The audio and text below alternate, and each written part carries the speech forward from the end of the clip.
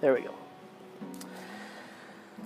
2 Corinthians 5, starting at verse 11, if I can find it.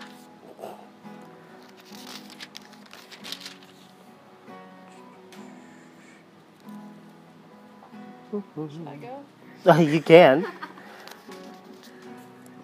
Let's see here. There was no prayer. Oh, this is 2 Chronicles. This is, and not 2 Corinthians. Yeah, that's in a different part of the Bible. I was like, why am I not finding it?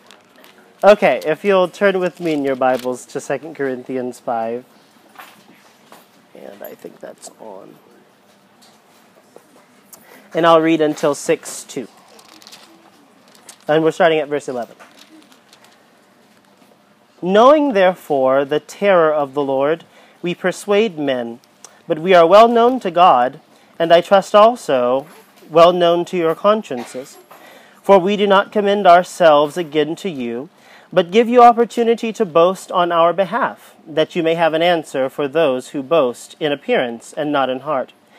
For if we are beside ourselves, it is for God, or if we are of a sound mind, it is for you. For the love of Christ compels us, because we judge thus, that if one died for all, then all died.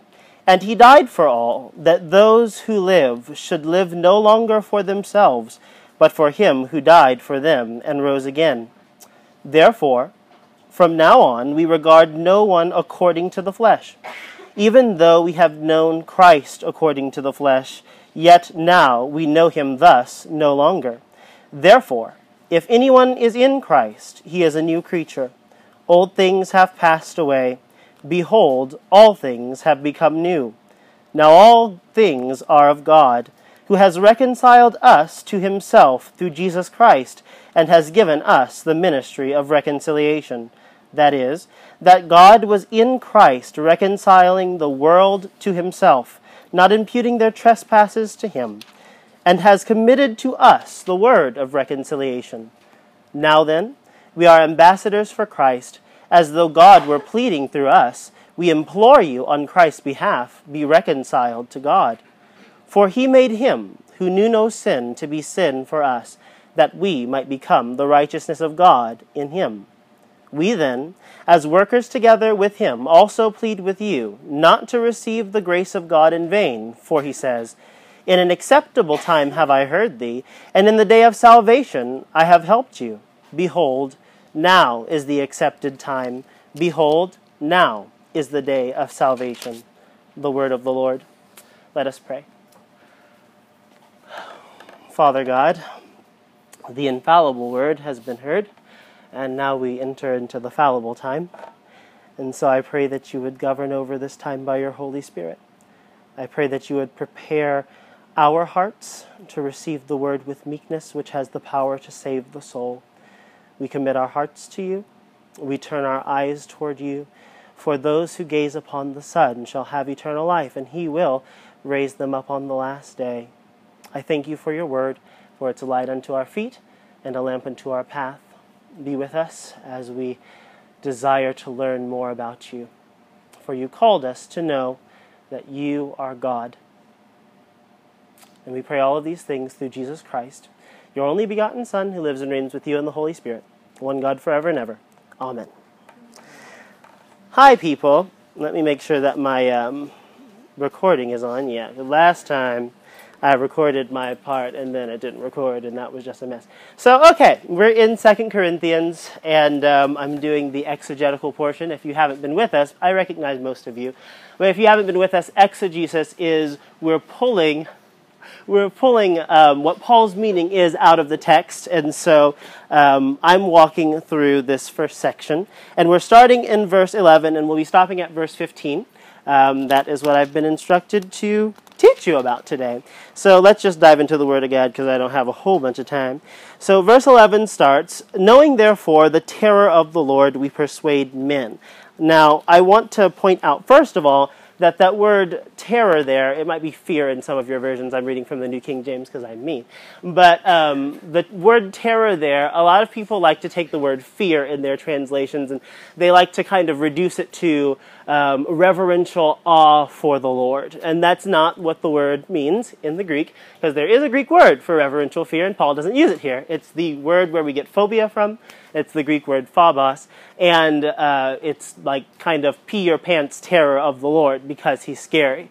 I think we need to develop a well-rounded view of God. So many of us have a flat view of God where we don't allow God to be, we recognize that human beings are so complex, and then we want to take the infinite God of the universe and make him into a stick figure, and I just don't really understand that.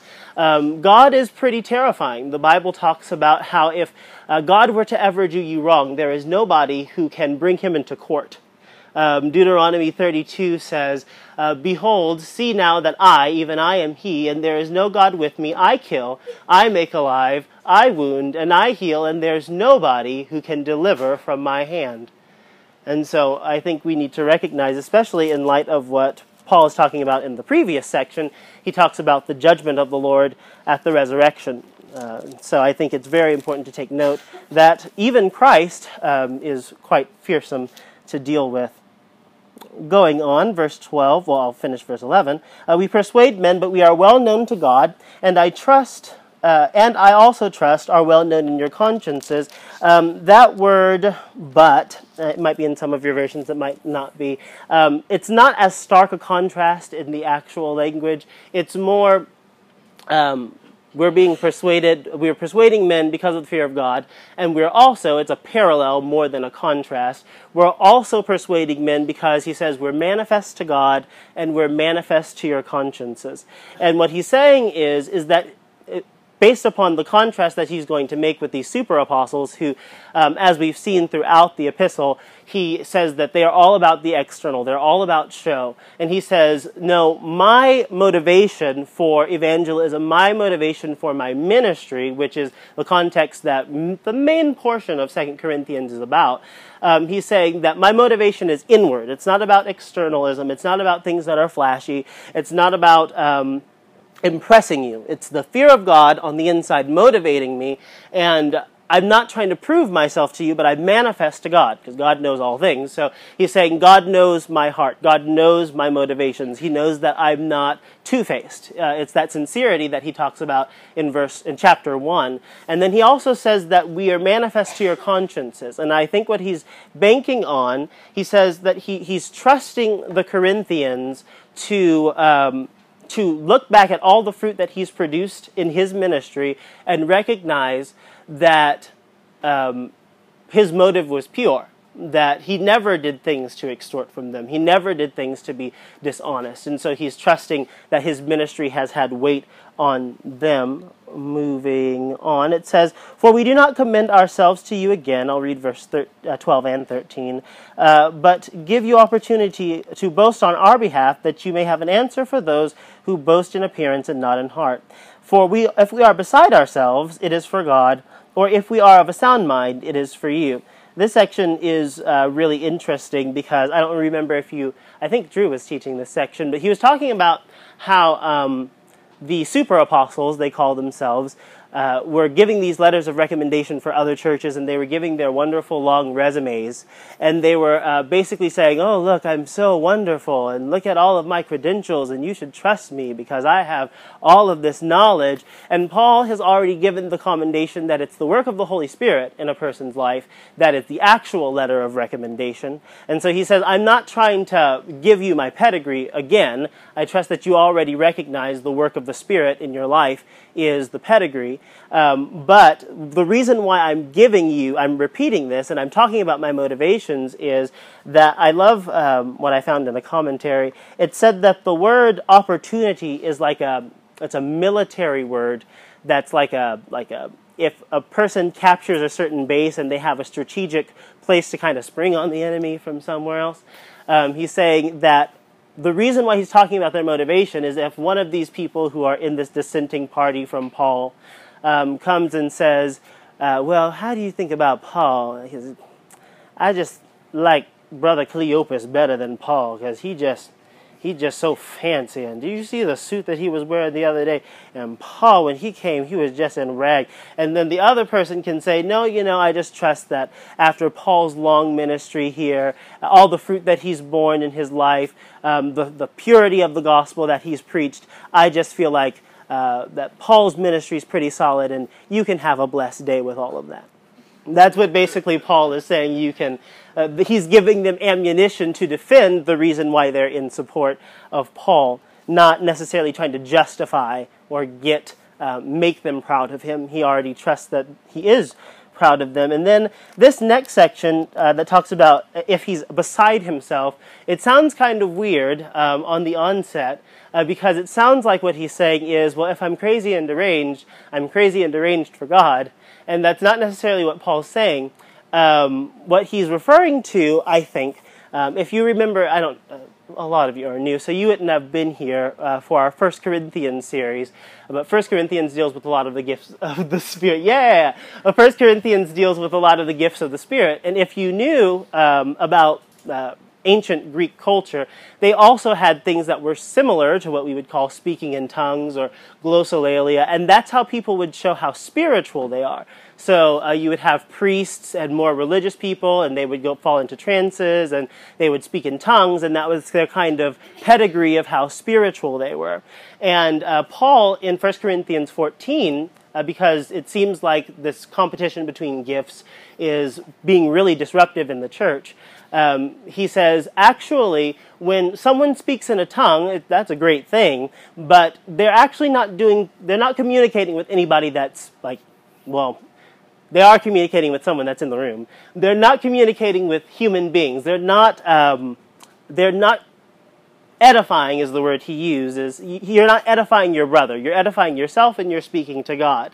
And if you speak in the understanding, or if you use prophecy, if you teach with regular language, then you are edifying your brother. And he says, I speak in more tongues than all of you. I'm really spiritual. But the evidence of his spirituality is not so much that he speaks in tongues, but it's that he cares about the spiritual benefit and well-being of other people.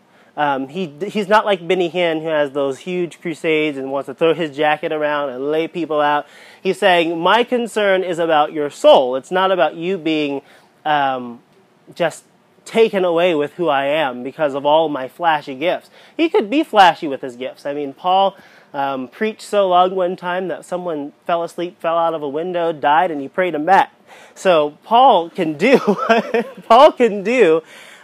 powerful miracles. He's done them before, but if the miracle is drawing attention to him, he doesn't want that. We talked about last week how the whole purpose of Paul's ministry, being an earthen vessel, is so that we really know that the power belongs to God and not to us. And it's also kind of a slight and a jab against his detractors because, they're saying, well, Paul, you don't speak in a whole lot of tongues, and we speak in a whole lot of tongues, and you get beat up all the time, and we just have a great life, and we're just really spiritual. And he's saying, actually, these people seem to have more interest in their own self-aggrandizement than they have in your spiritual well-being. And so this next section is where I will end, and it's going to take a little while because it's an involved sentence. Verses 14 and 15 are one sentence, and so I want to kind of break that down. That's why I have it written on the board. It says, "For the love of Christ compels us, because we judge thus, that if one died for all, then all died, and he died for all, that those who live should no longer live for themselves, but for those who died for them and rose again." Now, you probably never knew that this was a discussion or a debate, but there is a debate that is about what we call the extent of the atonement. Very powerful. It's basically the question, for whom did Christ die? And there are four different, I'm sure there are more than four because people can make up a lot of stuff, but there are kind of four different views about the extent of the atonement. The first is what we call the universal atonement, which is probably what most people in this room have. The universal atonement is that Christ died for every person in the world without distinction, but with the exception that you have faith and repentance in him. And so that is what we call universal atonement. Then we have universalistic atonement, which is that Christ died for everyone in the whole world, red and yellow, black and white. They are precious in His sight. Jesus loves the little children of the world. But it is not only without distinction, but it is without exception. So it doesn't matter if you repent, doesn't matter if you have faith, you're saved because Jesus' death accomplished that salvation regardless of who you are and where you are. And then we have what we call particular or effectual atonement, which is that Christ died so as to obtain salvation for, well, fancy word, not really that fancy, but for the elect, for His people whom He chose before the foundation of the world. And then you have what we call the hyper-Calvinistic view, which is that Christ died for only His elect, so it is with distinction, just like the Reformed view, the particular view, but it is without exception, so it doesn't matter whether or not you repent and have faith, because Christ died for His elect, you're saved. One of these perspectives really likes verse 14, and I'm sure you can guess which one it is. The Universalist view, and it's a very, on the surface level, a very convincing argument, because when he says, we have concluded that one died for all, therefore all died. My version, I was reading a commentary, and it said that the King James unfortunately renders the Greek word that's underlying it as then, and it is unfortunate because it's not then. The word there is not temporal, it's consequential. So it's not that Christ died, then everybody else died after Him. It's Christ died, and because He died for all, the all for whom He died, died. So His death brought about the death of all people.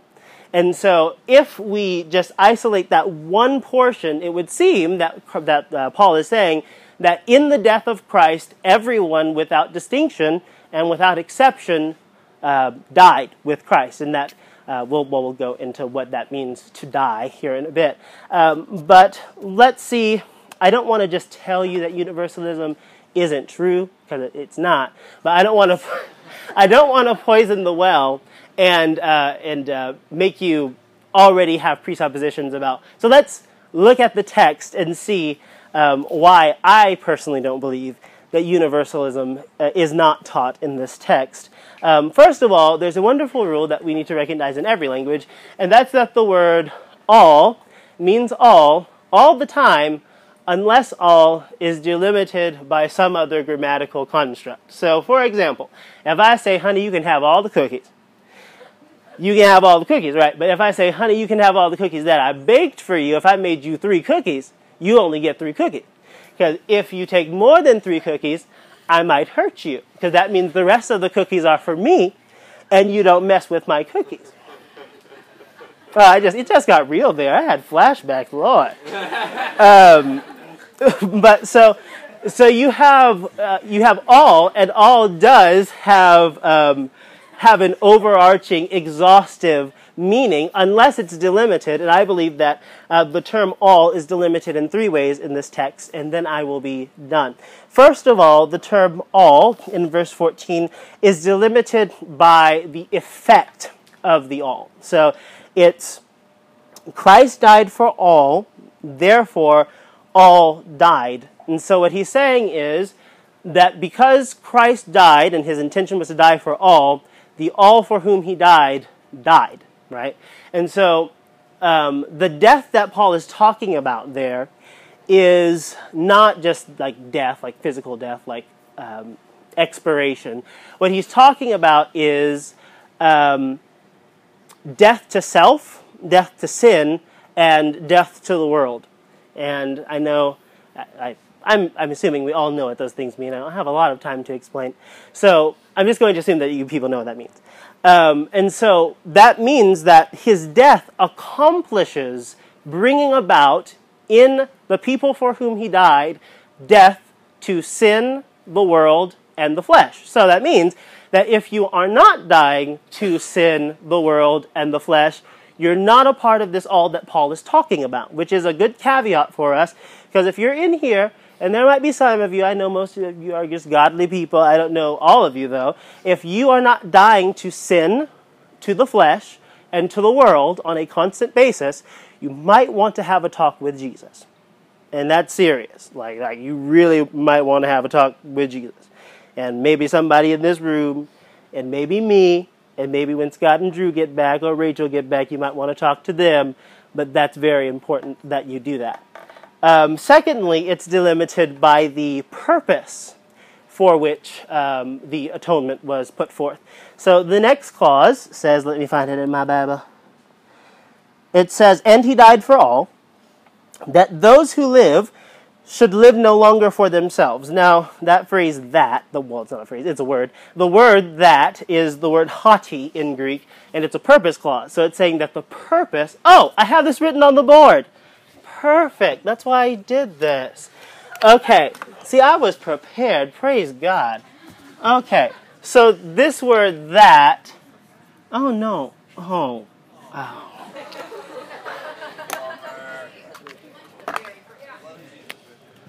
Ha! Okay. So the word that is creating a purpose clause, and because of this, if you wanted to have this all here to be every single individual in the world, you would either have a contradiction or you would have a big difficulty, because that would be saying that Christ died for every single individual in the world, that those who live, there we are, that those who live, now that's not just saying those people who are alive, he's comparing those who live from a phrase that comes up in the Corinthian corpus a lot. In 1 Corinthians 1, he says, the gospel is foolishness to them that are perishing, but to us who are being saved, it is the power of God. And then in another place, in 2 Corinthians, maybe 1 or 2, it's in 2, I think. It's in the Bible. It says that the gospel is an aroma. It's a savor of death to them who are perishing. And there's another verse in 2 Corinthians, and then there's a verse in 1 Thessalonians that talks about them who are perishing. That is a specific group of people who are outside of the pale of saving grace. And so what he is comparing, those who live, that's contrasting those that are perishing. And so I think we can all conclude from that he's talking about a specific group of people, those who live. So it would be foolish for Paul to say that he died for all if he's talking about, if he died, the purpose for which he died was to cause those who live to live for him. Does that make sense? Or am I just talking? Because I talk sometimes. Okay, so that's the second delimitation. The third is he clarifies by way of explanation at the very end when he says, I'll find it in my Bible. It says, but for him who died, it says that they should no longer live for themselves, but for him who died for them and rose again. And so that's the impetus that I want to point out is rose for their sake there. And that, Paul is creating a mirror between the first part of the sentence, he died for all, and he died for the sake of them, and the them is referring back to those who live. And so, and I think I should clarify, Paul's intention when he was writing this sentence wasn't, okay, he died for all, and I don't want the Corinthians to think that I'm talking about like all exhaustively without exception, so I'm going to make a purpose clause, and that clause is going, that's not what Paul was thinking. He was writing, and as he's writing out his line of thought, he begins to clarify what he says as a byproduct of his line of thought, if that makes sense. So I don't want you to think that Paul was just calculating like, oh, I don't want them to be confused, so let me do all of this grammatical rhetoric to make them understand. That's not what Paul was doing. And I don't want you to think that. So, but he is therefore limiting the scope of the all here so that it is all of those who live. And so a lot of the commentaries that I read that are Reformed, I have to warn you against the dreadful thing called eisegesis, because a lot of people who are Reformed are Calvinist. Eisegesis means to punch something into the text that doesn't exist there. There are a lot of people who are Calvinists who says, well, since it's those who live, that must mean the elect, and that's not what those who live means. Those who live just means those who live.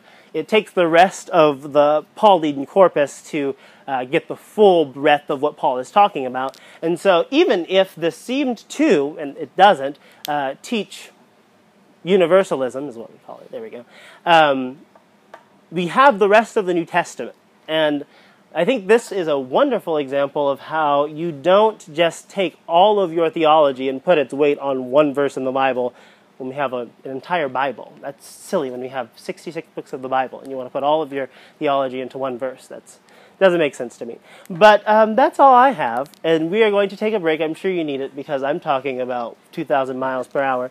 And then the Reverend Moss will speak to us from the screen. Take a break.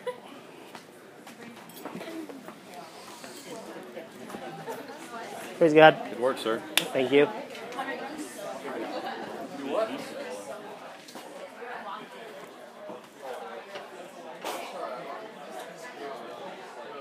Woo!